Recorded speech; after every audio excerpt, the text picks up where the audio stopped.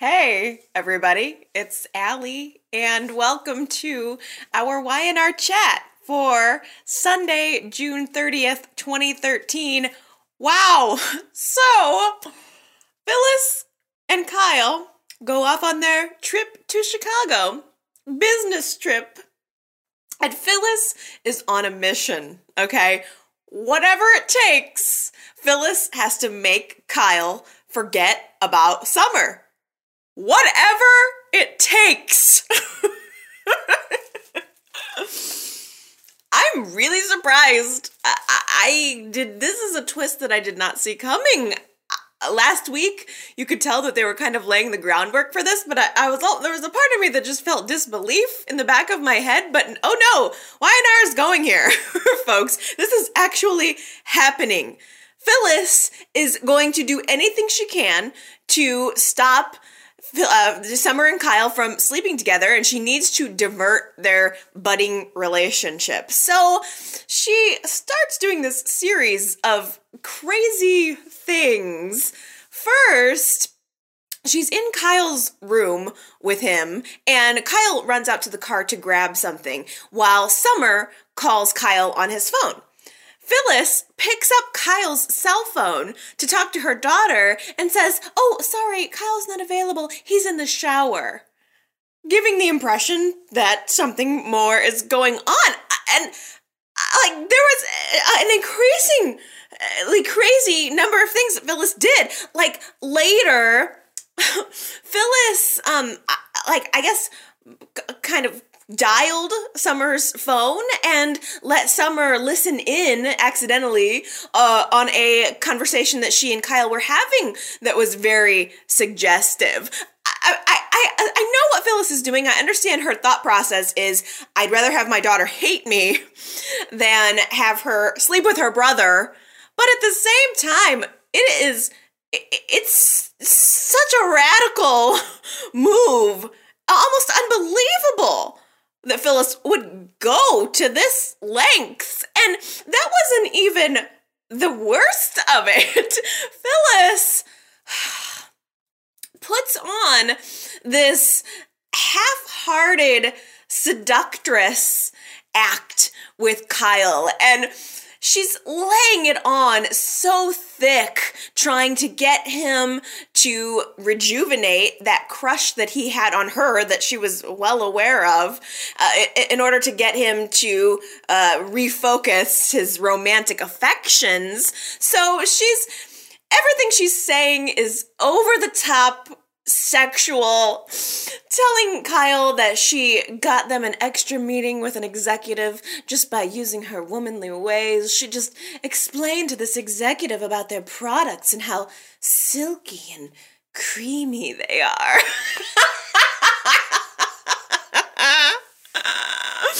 Whoa. I'm watching these scenes with my hand up over my mouth. My mouth is wide open and I'm like, oh my gosh, I can't believe that this is happening. And Kyle is just standing there derp-faced, like, her?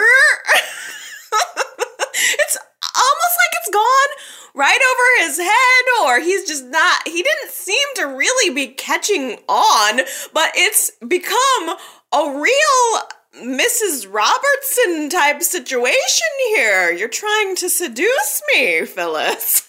If Kyle would have been catching on. He just seems so dumb to me. But the next morning, Phyllis comes to Kyle's hotel room, and he's just gotten out of the shower. He's shirtless. He's trying to get ready for the next day of work. And Phyllis is looking at his shirtless body. I'm sure she's not genuinely interested. It's like she's having to force herself, and it's so obvious to the viewer that she's forcing herself into lavishing of attention on and praise onto Kyle, trying to make him feel so good about himself, saying, "Oh, what a performance you had the next at that focus group with all of those girls. Oh, I have never seen anyone work the ladies the way you have, Kyle." She even said, "You're the best I've ever experienced." He's such an idiot just standing there. It's crazy heavy-handed.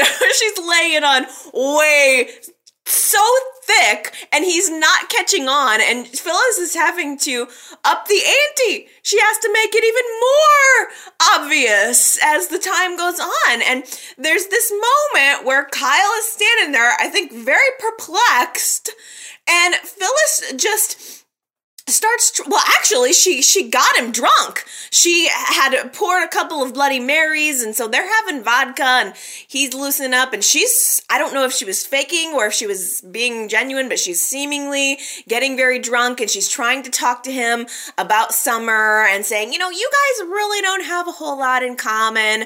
She's a young girl chitty-chatting with her friends, and you're a totally different type of guy. How long are you going to be able to pretend that you have things in common when you really don't? And it sort of made Kyle think. He says, well, I guess that's true, but I'm willing to see past that. I see who Summer is, and I want to get to know her. He's trying to reassure Phyllis that he's not just going to use her daughter and throw her away. I think very oblivious to what's going on. So there's this moment where Phyllis gets up kind of close to Kyle, and she says, you need to find an older woman to take your mind off of this young girl, my daughter. I think you need to go with someone older. Didn't you say before that you were into older women?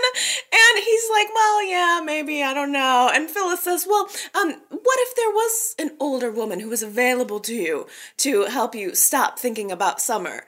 And Kyle's just, well, I can't really think of anyone. And Phyllis just looks at him and says, think harder. I'm sure he was thinking harder at that point. She's standing in front of him, wiggling her shoulder. She's wearing that really sexy, spaghetti kind of strapped black dress, wiggling her shoulder in front of him like, And he's just, I think he just wasn't expecting it. So he wasn't even in that realm at all. Poor kid's just trying to focus on doing a good job. But after she said that, here's where it gets, I think, a little fuzzy. After she tells him, think harder, is there any older women that could get your attention? There is a time gap. Like, all of a sudden, it's the next day in Y&R world. And so, unless I missed something, and I don't think I did, it's like there was a time gap, and there's a little bit, I think, of space for us to deliberate or speculate about what could have happened in that amount of time. Did Phyllis and Kyle sleep together? I don't think so. I really don't, because it's the next day. Phyllis and Kyle are back in Genoa City. Phyllis is standing in Jack's living room. It's his birthday. He's very affectionate toward her, glad to see her back home. And there's this moment where they, kind of go in for a hug, and you can sort of see Phyllis's face, and she seems like she might be feeling a little guilty, but she overhears that Kyle and Summer are going to get together, and she knows that she, at all costs, has to keep them apart. So she runs to the coffee house to where Summer and Kyle are meeting, and she butts up in their conversation. And just watching the scene, I'm thinking, I don't think that anything would have happened, because Phyllis seemed like she was feeling guilty, but Kyle didn't. I didn't read anything on Kyle's face that made me think he's feeling guilty now, because they would both feel ashamed, surely. If they had slept together. So I'm curious to know what you guys think about that, if you think anything happened in the time gap.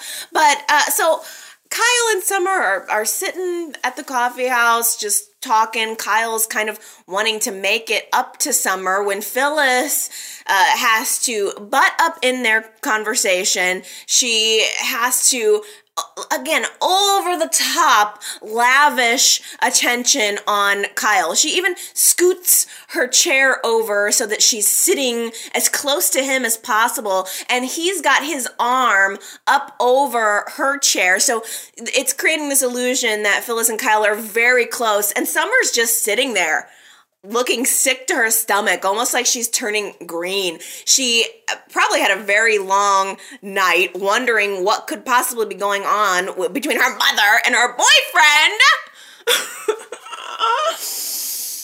I don't know who she would be madder at, honestly, but and then now she's seeing how close they are, and Phyllis had to throw in talking about how great Kyle was with the women in the focus group. She's saying this in front of her daughter, trying to make Summer jealous, trying to make Summer feel insecure, and number one, Kyle's playing right along with it. It doesn't dawn on him what's going on here, and number two, I felt like the whole scene at the coffee house just felt cruel of Phyllis. Again, I understand what she's doing in context of in her head. I understand that she's thinking I would rather anything happen. I don't care if my daughter hates me if it means that this relationship doesn't happen between them. So I understand where it's, coming from in her head, but it just felt really, really cruel. This whole thing is so unexpected. I just really I'm shocked that this is where the storyline headed. Phyllis successfully breaks up their little date, tells them that it's Jack's birthday, coincidentally, and she's going to need them to help her plan this party. So she sends Summer off as a decoy for Jack, says, hey, why don't you go and occupy Jack? Take him out to breakfast so that Kyle and I and the rest of the family can go back to the house and decorate it for him. And really, Phyllis is just trying to keep them apart. But it created kind of an interesting little moment between Jack and Summer. She takes him out to breakfast. She's trying to distract him, but she's the one that's clearly distracted, checking her phone the whole time, trying to come up with conversation, acting like she just wants Jack's advice about her modeling career, and Jack calls it out right away. He's not stupid, come on. And he says, what is this really about? And it forces Summer to tell the truth. She can't lie. She says, oh, there's this party, and everybody's going to be so mad at me, but there's a party and you can't know about it. And it was a very cute moment, I thought, where Jack was like, don't worry, nobody's gonna be mad. I'm gonna look surprised when it all happens. And he was practicing his surprise faces. And I just thought that was really cute. Just him being like, it was just really kind of cute. And it showed a little bit of a kinship, a connection between Jack and what we know and assume is his daughter now. I again continue to be shocked, though, by how far Phyllis is willing to take this. She and Kyle are back at the house, presumably alone, and they are decorating. And Phyllis is up on a little step stool, I guess, putting up a big happy birthday banner. Kyle is behind her, and in the most obvious style it could be, and it was comedy. It was like a sick, twisted comedic moment, but Phyllis just kind of falls off of the step stool and into Kyle's arms, and there's a brief moment where they're just looking at each other, and the next thing you know, she's kissing him. And he's kissing back. It wasn't like, oh, what? No, he just went with the kiss, which again makes me think, is it possible that they already slept together or not? I don't know. Apparently, if a girl kisses you, you just kiss back if you're Kyle.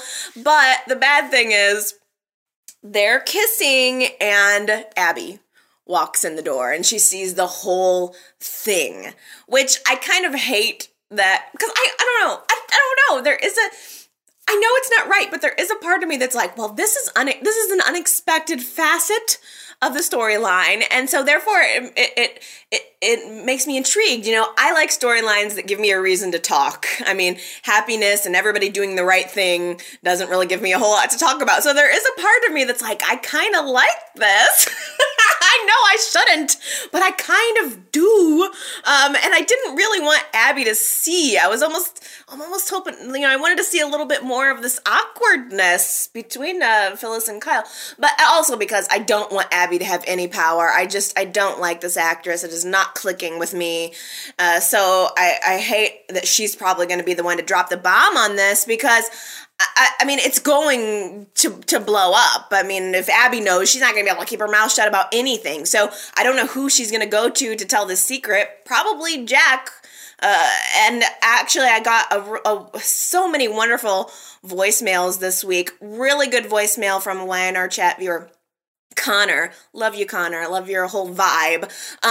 He made a really good point about Jack finding out about this mess, Summer finding out about this mess, the whole thing blowing up in Phyllis's face and actually probably being what's going to push Phyllis off of the canvas and out of YNR forever. I mean, because everybody's going to be upset with her. I wonder if what Phyllis is doing is going to somehow overshadow Nick's lie. I mean, Summer's going to be mad at absolutely everybody. She's going to be mad at Kyle. She's going to be mad at her mother. She's going to be mad at her father. I don't know if, Jack's going to end up looking good in all of this. He might be the only one, and that's going to kind of forge the relationship between Summer and her father. Although, I have to say, another really good voicemail, Anna called in and said, I don't think either Nick or Jack is Summer's father. Is it possible that there's some kind of third party? Which is absolutely a totally possible scenario, in which I almost love that idea even more because it means all of this trouble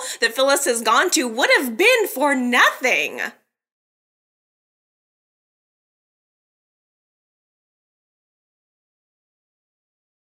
Avery and Nick's relationship is doomed. Avery pieces together this week that whatever it is that's bothering Nick so much, that's eating away at his soul, is having to do with Summer. Because Nick takes a phone call from Phyllis while she's at the hotel with Kyle, basically updating him, telling him that everything's kind of going as planned. And Avery realizes, he left the room when he was talking to Phyllis. Why else would he do that if it weren't about Summer? So she really implores him to tell her the truth. Whatever it is that you have to tell me, I can handle it. I want you to trust me to tell for you to tell me the truth. Trust me enough to tell me the truth because I've told you all of my secrets. And I don't blame her. I think on one level, I sort of understand Nick's perspective. I think Avery was being a little impatient. I think Nick was very impatient with all of the secrets that she was keeping from him, up to and including the fact that she had a baby with Dylan and didn't even tell him about until a couple of weeks ago. But at the same time, I would want to know too if I were her. I mean, Nick is like, I can't tell you, but I promise I will tell you before the wedding because it might affect whether or not you want to marry me. I mean, that's a freaking bomb to drop on somebody. She says, I need you to tell me now. I can't move forward at all. I am stuck in the spot that I'm in right now until you tell me what the secret is. And he says that he can't tell her, but it's totally unfair of him to ask her to just wait. It's like saying, I have a big secret and it may make you not want me anymore, but I can't tell you what it is. Would you stand for that? Really? I wouldn't. There's no way. Nick is coming off really, really bad in all of this. I don't know, I think a lot of people's opinions are going to be affected when all of this shakes out. The YNR are going to have to do some damage control to get Nick's character back on the fans' good sides because he just looks like a real jerk right now. And meanwhile, he's the one who decided he can't tell Summer the truth, that she's not mature enough to handle the truth. So he's having a change of heart on that note. He decides that he needs to call Phyllis, and he leaves her a voicemail, and he tells her, we can't do that. I have to tell the truth. We're going all about this all of the wrong way. We need to tell Summer what's going on and Jack. Hey! Nick, buddy, maybe you could have come to that conclusion yesterday? Like, as in, before Phyllis had to make a move on Jack's son to cover up your lie?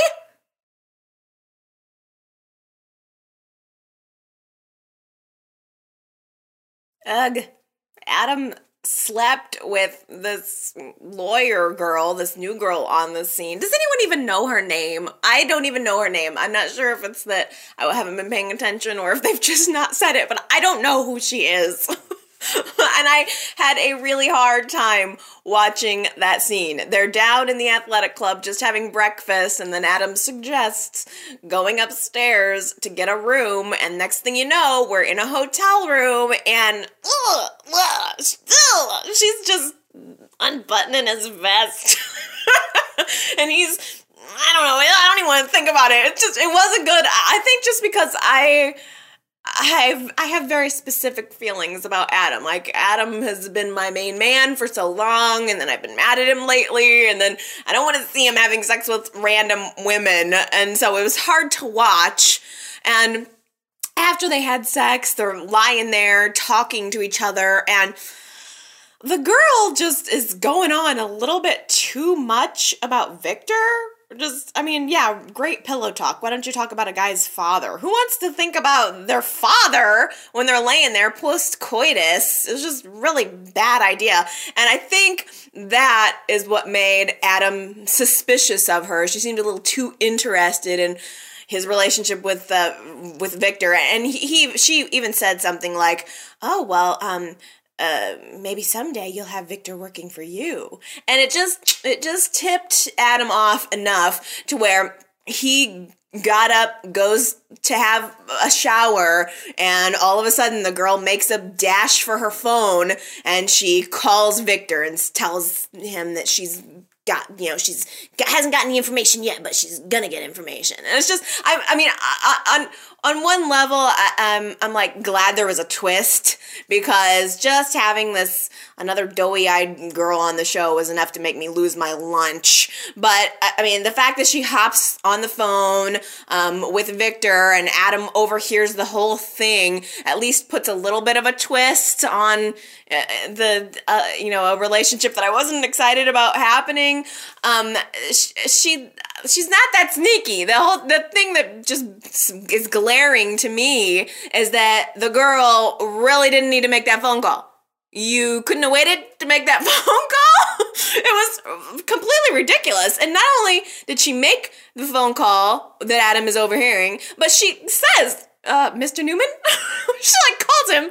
He picks up, Mr. Newman? Why would you even say who you were talking to? You might as well have just said the whole plan. Mr. Newman? It's me, the girl that you hired to seduce your son, Adam, into getting information about his plans for Newman Enterprises. I don't have any information to report to you right now, but I just wanted to make this risky and unnecessary phone call just to give you an update.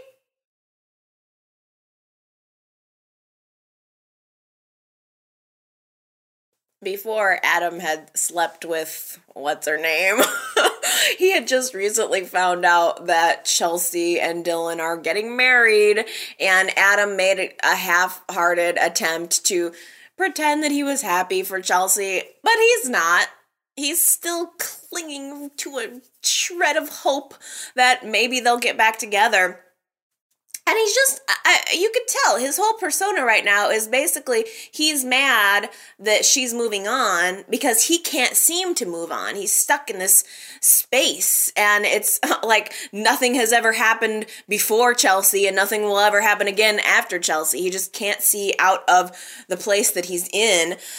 Meanwhile, Dylan is trying really hard. He's just trying so darn hard. And am I the only one that just wishes that Anita would blow this whole thing out of the water?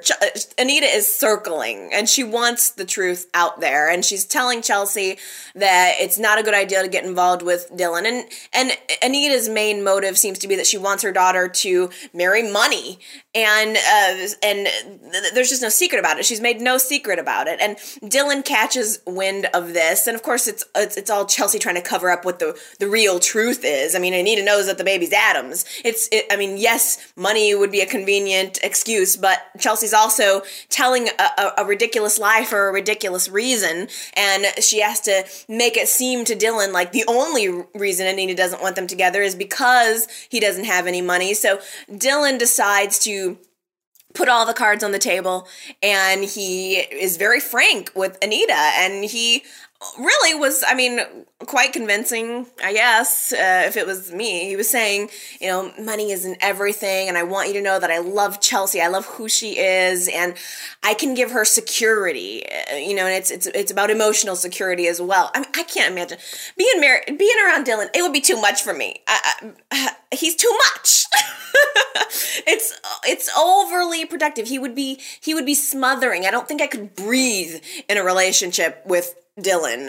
But I mean, I don't know. I just don't know. Chelsea seems to be completely enthralled by it, completely intrigued by the fact that he's willing to be with her, even though she knows inside that she's wrong, that she's doing something really, really wrong.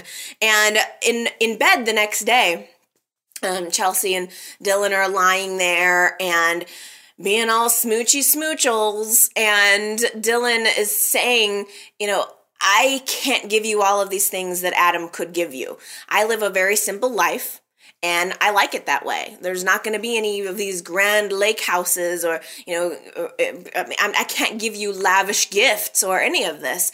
And it sort of dawned on me that Chelsea and Dylan don't really know anything about each other at all. Like, it seems like the whole relationship has obviously been based on the fact that she's having a child. I asked the question last week, do you think that Dylan would be in love with her if she wasn't pregnant? And the answer is no, absolutely not. This whole relationship has been fueled by the pregnancy, but also I don't feel like Y&R has done, I feel like Y&R wants me to want this couple, but I don't feel like they've done any scenes at all where they're just getting to know each other. I don't know. Dylan has barely opened up about his past when he was in the service. Chelsea's barely opened up about her past, anything prior to Adam. So it's like Dylan and Chelsea are falling in love for love's sake, and there's just absolutely no substance to it. Their entire relationship is based on a baby, which is a total lie. So now he has asked her to move in with him. Well, duh. Last week he proposed to her. I would assume that she would move in with him. I mean, that only makes sense. And Chelsea's packing up her things and in her hotel room, and she comes across the baby blanket that Adam had given to her. It was a gift to their unborn child, and when Adam found out that she was pregnant again, but was still suspicious about, that it could have been his, he gave her this baby blanket. It was something that I think he picked up in Kansas, or it was one that he had when he was a child, and Chelsea opens up the blanket, and she's kind of holding it, and there was a note with it. Adam talking about his child. It was basically a note to his child. I don't see how anyone could not want to strangle Chelsea in that moment for keeping Adam away from his child. All Adam wants at the end of the day is love and a family. It's the one thing that he really hasn't ever had, and she's keeping him from the one thing that could improve his life. Adam needs to stop dealing with all of this Newman Enterprises crap. A child, I think, would change his life. I just don't want the child to be with Chelsea. I think that Chelsea obviously still wants Adam, or she wouldn't have kept the blanket, but I don't see how she could love Adam and do this to him. And I got, again, another really awesome voicemail from a Y&R chat viewer. Patricia, by the way, laughed my butt off when I listened to the voicemail, but she made a good point that, really, when you break it all down, what did Adam do to Chelsea that was so bad? I think the Sharon stuff, yeah, that would tick me off as a wife, but, on the other hand, what? He wanted to have his job? He wanted to, she knew who he was! She knew he was a Newman! And Nikki had warned her, this is the life you're getting into. They're very alike. And she still went ahead with the whole relationship and then acted like Adam did her wrong. And I don't feel like Adam did something so wrong to where Chelsea would feel that she couldn't tell him that he has a child to warrant this reaction. And, Patricia kind of went on to list all of the things that Adam has done for Chelsea. He saved her life. He saved Johnny's life. He helped her get her GED. He always encouraged her to have a career. And that's very, very true. Patricia, you rock my world. About the whole voice message was just awesome. Just talking about Chelsea and Sharon and Adam and Patricia even said, like, I don't think that either Chelsea or Sharon deserve Adam. Now, I think Adam is no saint. I love my Adam, and I have in the past, but I'm mad at him right now. And I don't know if deserve is the right word, but it does seem like neither Chelsea or Sharon are right for him at all. I think absolutely Adam should get this baby and raise it on its own. Why does he even need Chelsea for that? I'm so over the Chelsea and Dylan thing. I don't want Chelsea and Adam to end up together. I don't want them to have this happily ever after moment. I hope that Anita blows the whole thing wide open. I want Adam to find out that he has a child, but I don't want Chelsea to be in the picture. I have a feeling that at the end of the day, it's all going to be washed away for Chelsea. I want her I want to feel that she's going to get punished. I'm sorry. It's just so awful. I feel like Wyatt is putting so much pressure on this Dylan and Chelsea relationship. It's over the top, sticky, icky, and it's not redeeming Chelsea for me, and it's not making me like Dylan anymore. So I don't know. It's not working on many levels, but whatever.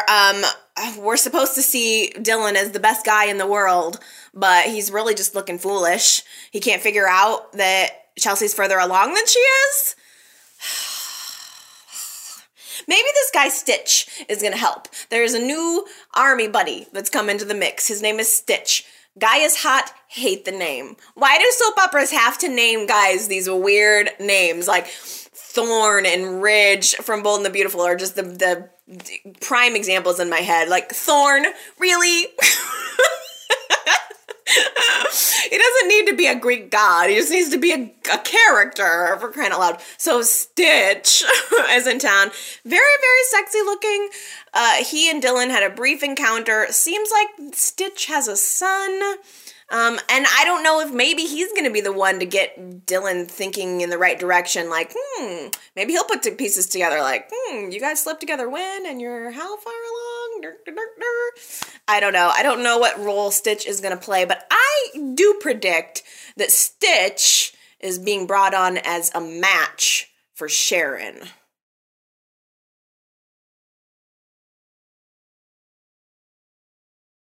Avery very politely tells Sharon to back off her man this week. I mean, Sharon took it pretty well. She basically tells Avery that she needs to get used to sharing Nick. And it's kind of true. Nick has 2 other wives, children with both of the wives. Well, kinda. But Avery is lined up to be his 3rd wife. I mean, being a 3rd wife, that can't be a real good feeling. I mean, it kind of looks like Nick can't commit.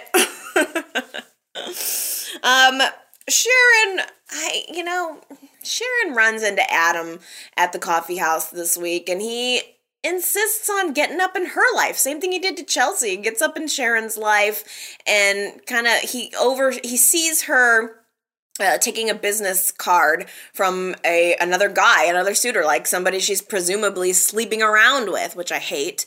But I just at the same time feel like, Adam, if you're done with Sharon, then be done with Sharon. Like, don't throw her a bone of affection. Don't act like you care. She doesn't need your advice. If you're done, be done. I don't want Sharon sleeping around, but I also don't think it's any of Adam's business. And I didn't like the way he talked to her either, frankly. I don't like the way Adam has treated Sharon. And I don't think that Sharon did anything to him to really particularly deserve it. I think, Sharon, for crying out loud, Nick cheated on Sharon. Sharon cheated on Nick. But Nick never belittled Sharon.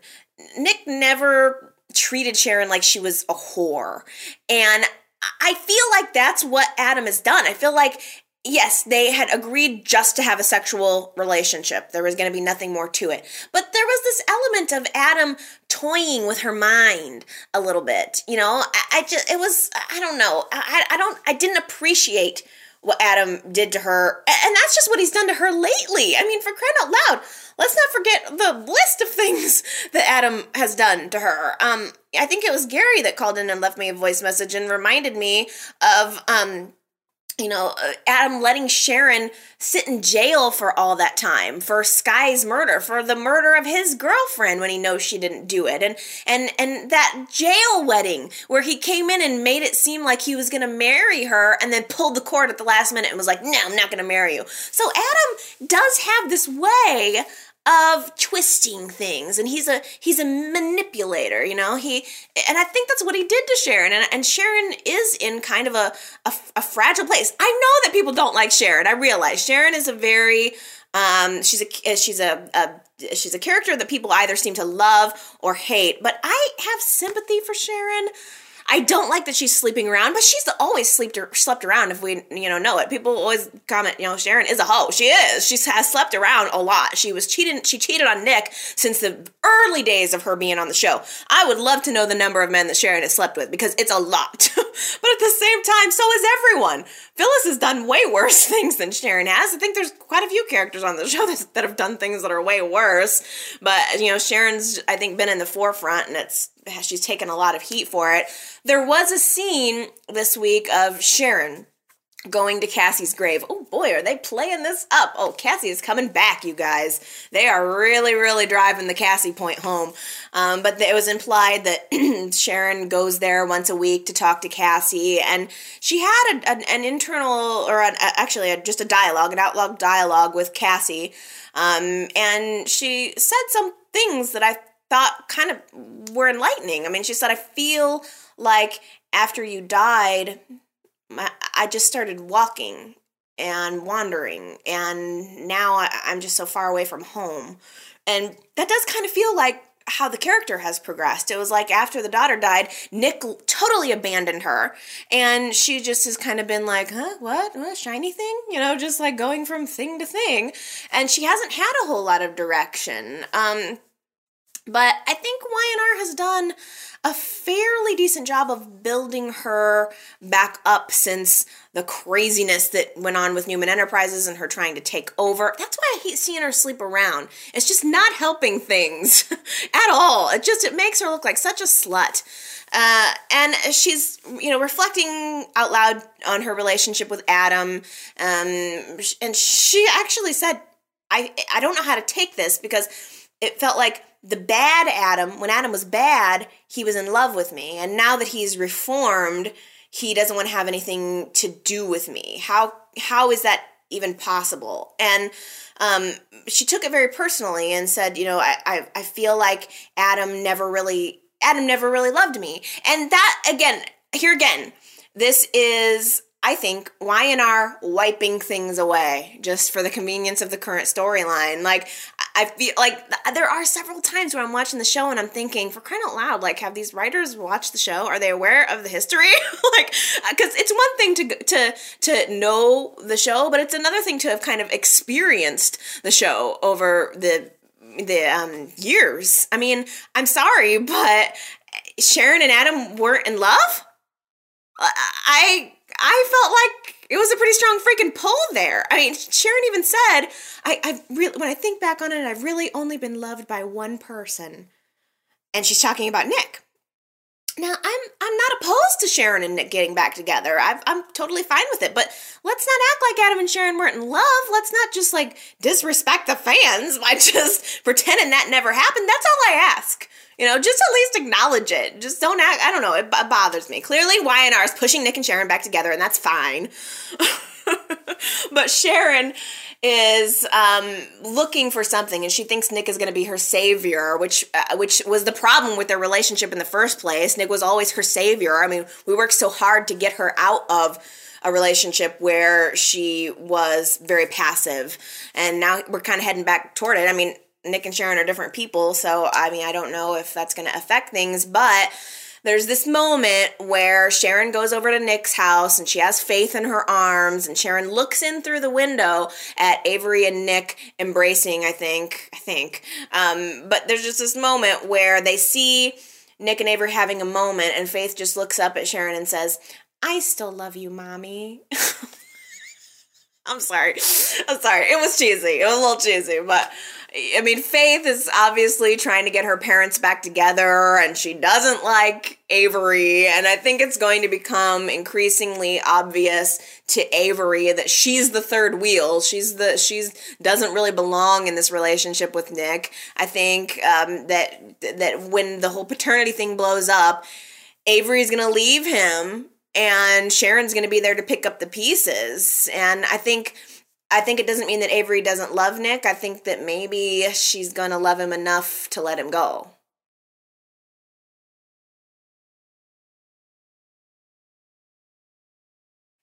Catching up with the Baldwins this week, as their scenes open up, Fen is in his bedroom listening to loud music. It's all there. And Lauren's out in the living room, like practically in earplugs. She's got this rebel teenage son. He's such a rebel, but he still lives at home in the comfort of their condo. But Michael comes home and the music is so loud and he's like, "What's up?" And Lauren says, "Finn's still mad at me. He's punishing me, but at least it's better than it was a couple weeks ago." Or she said something like a couple weeks ago he couldn't stand to be in a room with me. And I took that as that a couple of weeks have gone by on that storyline. Like, did you guys get that? I don't know why, but that just struck me. Again, it felt like a time gap. Like, okay, well, now some time has gone by. And Fen comes out of his room and he's all, "You don't understand me, Mom and Dad. And not everything's about you, Mom." And then he leaves. He's obviously a very cranky teen.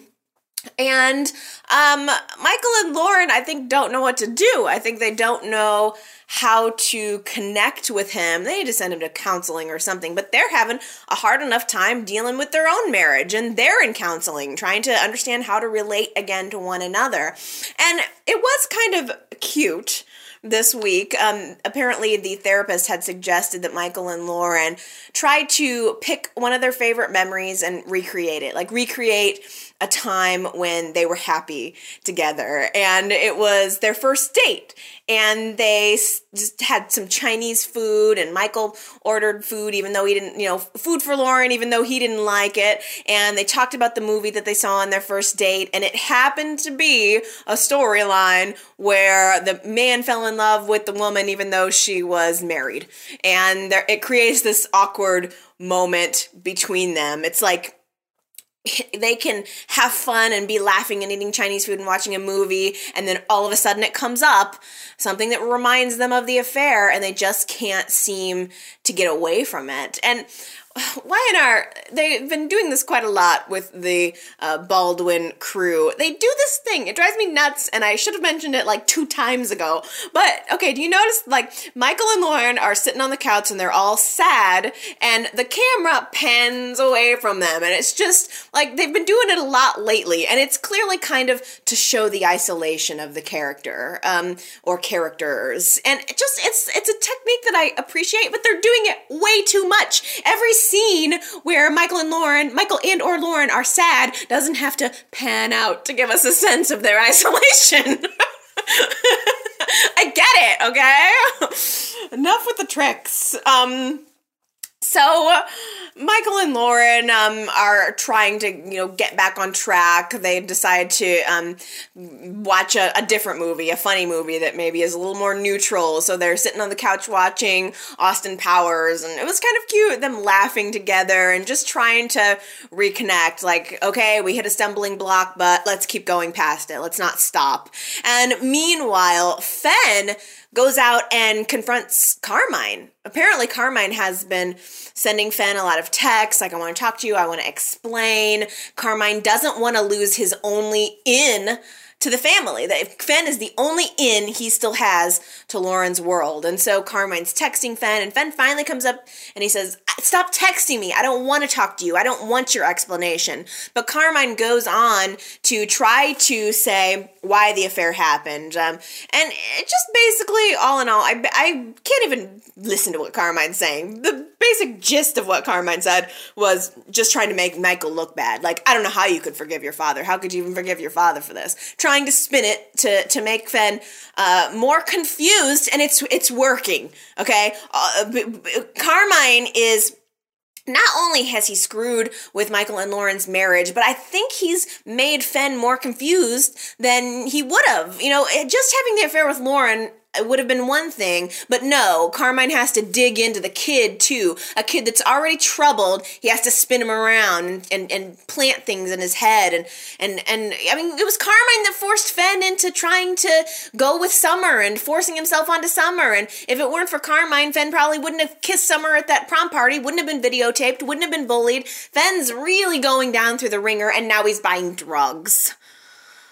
There was just a brief scene of Fen meeting some other kid at the coffee house, handing him money. Kid hands him something. Fen opens up his hand, and there's a package of pills in there.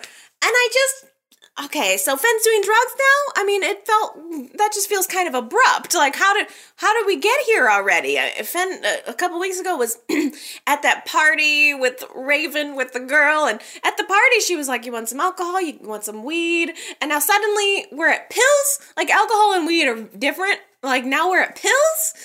I guess maybe that's just what kids have to face today. Pills are much more readily available, I guess, than when I was a kid. But, I mean, I didn't realize that we were at pills already, and I don't know, what kind of pills are we talking here?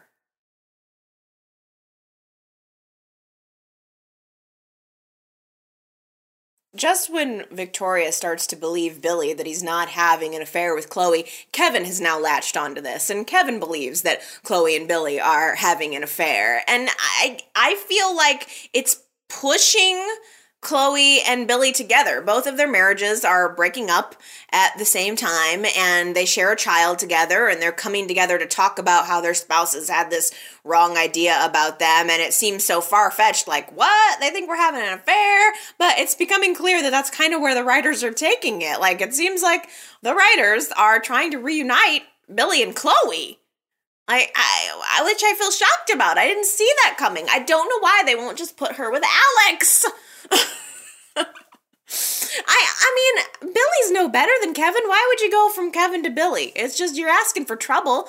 Billy's a gambling addict. I don't know. I just don't know. But then again, I just keep thinking back to that scene between Lauren and Chloe last week where Chloe found out that Lauren was cheating with Carmine, and Lauren kind of mentioned Chloe's bad girl past and what she had done to Billy and to Kane. And then Y&R is like, splicing the scenes together of Victoria breaking up with Billy and Kevin and Chloe breaking up, and it's just obvious, I guess. I mean, I don't know. I have not seen a whole lot of Billy and Chloe together to make me want them. I mean, they were never really together. It was always kind of a forced situation. She got pregnant, and then I think he married her because she was pregnant. So I don't feel like I know them together well enough to want them.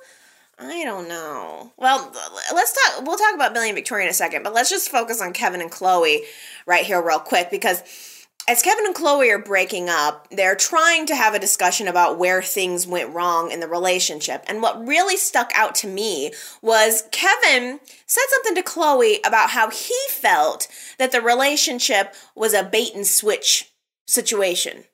Like, Chloe was a bad girl when they met, and then she decided to be all good, and so then all of a sudden he didn't fit into her life. But I feel like Y&R's trying to make us remember that Chloe was this bad girl, but she really wasn't. Again, Y&R. Okay, Chloe was a bad girl when she first came onto the show. There was a long period where she was not bad. And then recently when the Chelsea thing started happening and then the stealing thing started happening, she got bad again. But there was a long stretch of time, specifically when she and Kevin got together, when Chloe wasn't a bad girl. Chloe was Molly Ringwald. Chloe was the fashionista. She was falling for Ducky. So let's not just, I can't pretend like that never happened. Bait and switch? No. That's not how it happened at all. I mean, Y&R, if you want to break up Chloe and Kevin, I'm all for it. But let's try to be consistent here, shall we? I think the real problem in Kevin and Chloe's relationship is that Chloe smothered him. Kevin was always, well, not even. Both Kevin and Chloe were in their good phase when they got together. Bait and switch is not even a valid argument at all. If you can see it, let me know, because I don't see it at all. Kevin was bad, then good when he met Chloe, and then got bad again. So I just feel like it was like Chloe that made Kevin better. I think Kevin was in a bad phase, and then he met Chloe and started sort of getting better, and then Chloe just turned him into somebody totally different. Like, Kevin was a hacker and he was sort of edgy, and then they got together and all of a sudden he was way more metro, and I think that's what the problem in the relationship was. But don't you guys remember how when Kevin and Chloe got together, Kevin was supposed to be the good guy. He was supposed to be not like the other guys that Chloe had dated, not like Chance, not like Billy. She'd been screwed over so many times, not like Ronan, I think it was. Yeah, Ronan. And then Kevin came along, and Kevin was so sweet with Delia. Remember when Kevin was like just the hero to her and Delia? And now it's just, he's just doing bad things for bad sake, and it's come out of nowhere. It's only been within the last couple of months. And this week, Detective Chavez sets up a trap for Kevin. He comes out into the he's at the police station. They're both at the police station, and Chavez comes out and happens to mention that there's a coin worth $200,000 in the evidence room, and he tosses down the keys into an open drawer and walks away. And at first it kind of seems like Kevin wasn't listening, not really paying attention, but then Kevin goes off, breaks up with Chloe, comes back, grabs the keys, and he basically takes the bait. It was all a complete setup, and Kevin's, we haven't seen him go in and take the coin yet. I can only assume that he's got to have a change of heart, because otherwise I don't know who's going to bail him out this time.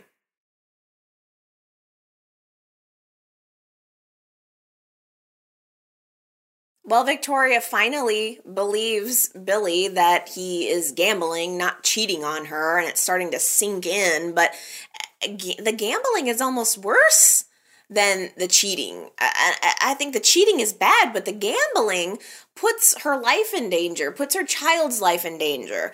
That if Billy was just going out and getting kicks, that would be one thing, but his gambling problem, the people he was running with, the circles he was running in, caused Victoria to get kidnapped and to think she was never going to see her child again.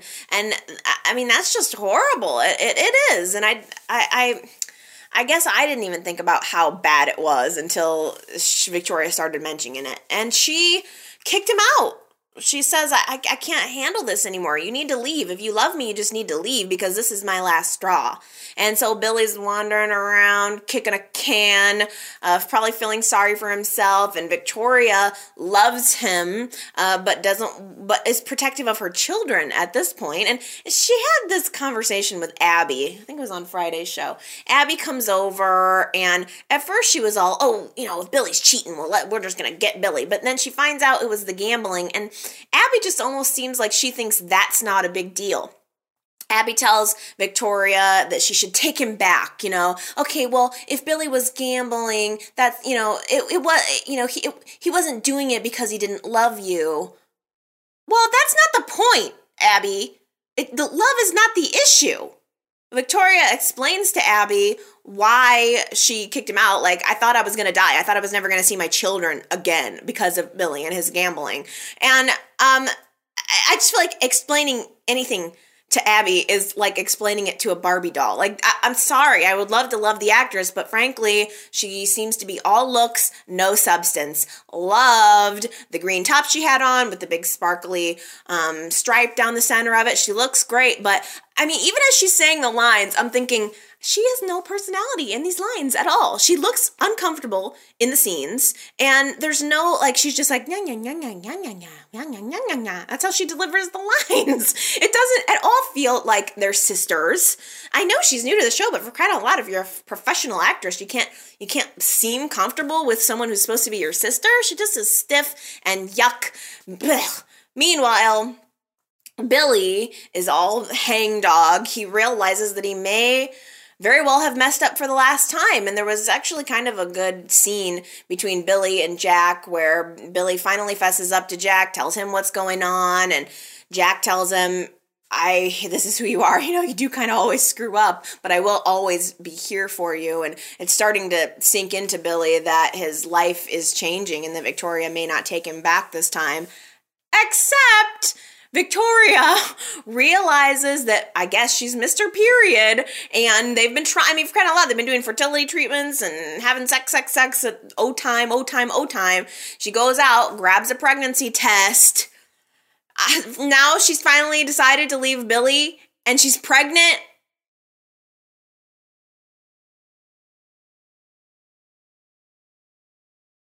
During that scene with Victoria and Abby, Victoria made a kind of a half-hearted attempt to ask what was going on in Abby's life and said, you know, what about you? What's going on in your life? What about that Detective Chavez? And Abby actually said, yeah, he's fine, but he's not the one. And I was so glad to hear that because I am not feeling that couple at all. It needed to end. Abby was totally picking a fight with Alex this week. Problems in paradise. Sorry. Like, she goes up on him and she's saying, like, she's trying to create a problem. Like, acting like she's all paranoid that they have a difference in their financial status. Alex is trying to pick up extra hours to make the rent. And she's like, well, why wouldn't you just ask me for money? No man's just going to ask you for money. That's ridiculous. So she's just creating a problem where there isn't a problem because she suddenly has decided that she doesn't want to be with him anymore. And Alex is totally perplexed. He's just like, what just happened here? By the way, so sexy when he talks in Spanish. He just said, like, after she left, it was like a tornado just flew through the police station and she left and he's just standing there baffled and he kind of says something in Spanish and walks off screen. That guy's got personality. He's funny and he's not being used and it is very, very irritating.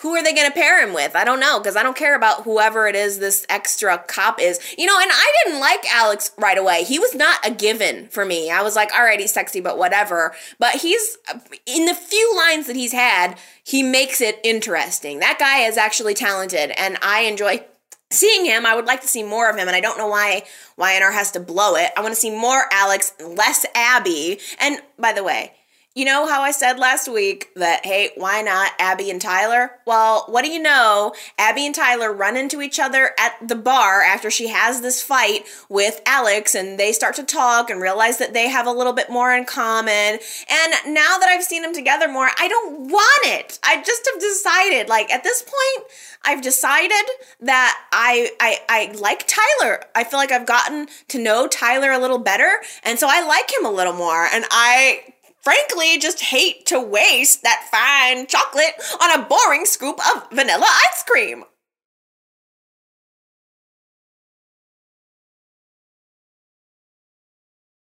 Maddie and Charlie had their birthday party this week, and Kane and the kids were running around in these capes, and Kane was pretending to be Super Daddy. It was super dorky, but kind of cute. I got a little bit of a soft spot for Kane. Were there no other kids at that party? Like, your kids have a birthday party, but there are no other kids?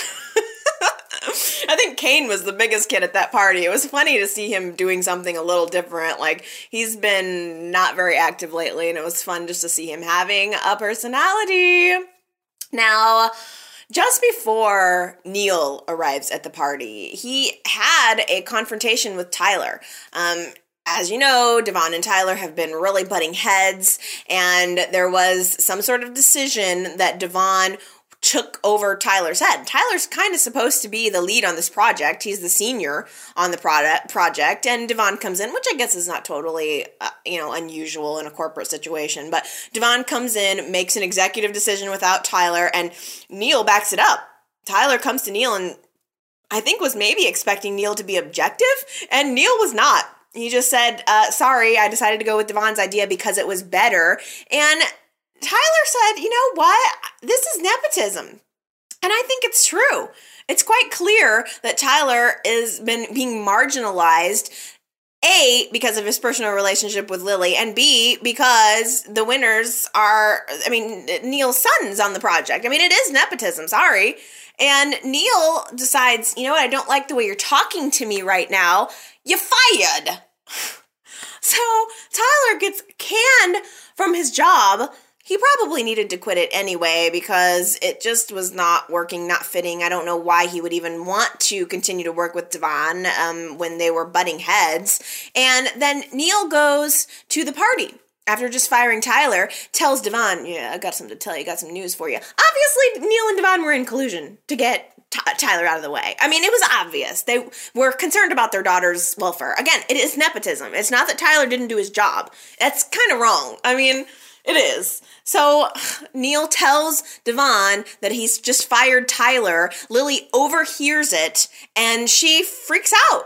She's not happy about it. She's pretty much the only one that's in Tyler's corner, and she justifiably is like, why would you do that? You know, I care about this project, and she cares about Tyler. And so I think Neil and Devon are just hoping that this will go away, that when Tyler goes away, everything will go back to normal. But she gets visibly upset, and she has to kind of talk to Kane about it. She decides to tell him everything after everyone has left. You know, he says, why don't you tell me the real reason why you're so upset? If you're not on the project, what's the problem? And Lily says, the truth is, the reason why I quit the project was because of Tyler. And that he was having feelings for me. And I didn't feel comfortable with it. Of course, it was sort of like half truth. I mean, she told Kane kind of all of the truth. I don't think, told him that they kissed. I'm going to assume she didn't tell him that they kissed because the honesty really seemed to, work for them. They ended up having sex later. I would imagine if she told the whole truth, sex would not have ensued. But by the way, Lily looked really cute this week, I thought, in her little pink party dress with the A-line cut. It was very Victoria, kind of 50s style, but shorter. It was cute. Lily looked really cute this week. Now, we still have the issue of Neil and the stalker. And something interesting, I think, a connection that I'm making this week. Let me say this. Kane's assistant, Hillary. She is on top of Kane's stuff. She is really helping him in every way, in his business life and in his personal life. And Hillary realizes that Kane left some gifts for the children at the office, and so she brings them to his house, and she saves the day by bringing these presents. And Jill detects that Hillary is really kind of becoming Kane's right hand. And so Jill approaches Hillary later at the coffee house and really starts sucking up to her, just laying all of this praise on her. And Hillary's not stupid. She realizes that there's something more to this. And she says, Mrs. Abbott, what is it that you really want from me? And Jill still wants to be the CEO of Chancellor. And so she pretty much tells Hillary that she will pay double her salary if Hillary will divert some of Kane's work to her. Like, Jill wants to look like the good guy. She wants to look like she's the CEO, like she's the one making major great decisions. And Hillary, I think, probably was like, oh, let me think about it, goes right to Kane afterwards, tells Kane everything. So it appears that Hillary is got good morals. She's not going to betray Kane, but I wonder if that's just a little bit of a ruse. Is it a coincidence that she's coming on right as this whole Rose Neil mystery is going on? Because Hillary was at the party when Neil arrived at the party. And did you guys notice that there seemed to be a long moment between Neil and Hillary? Like, they were meeting for the first time at the party, but they kind of shook hands, and Neil seemed to kind of look at her like maybe he recognized her from somewhere.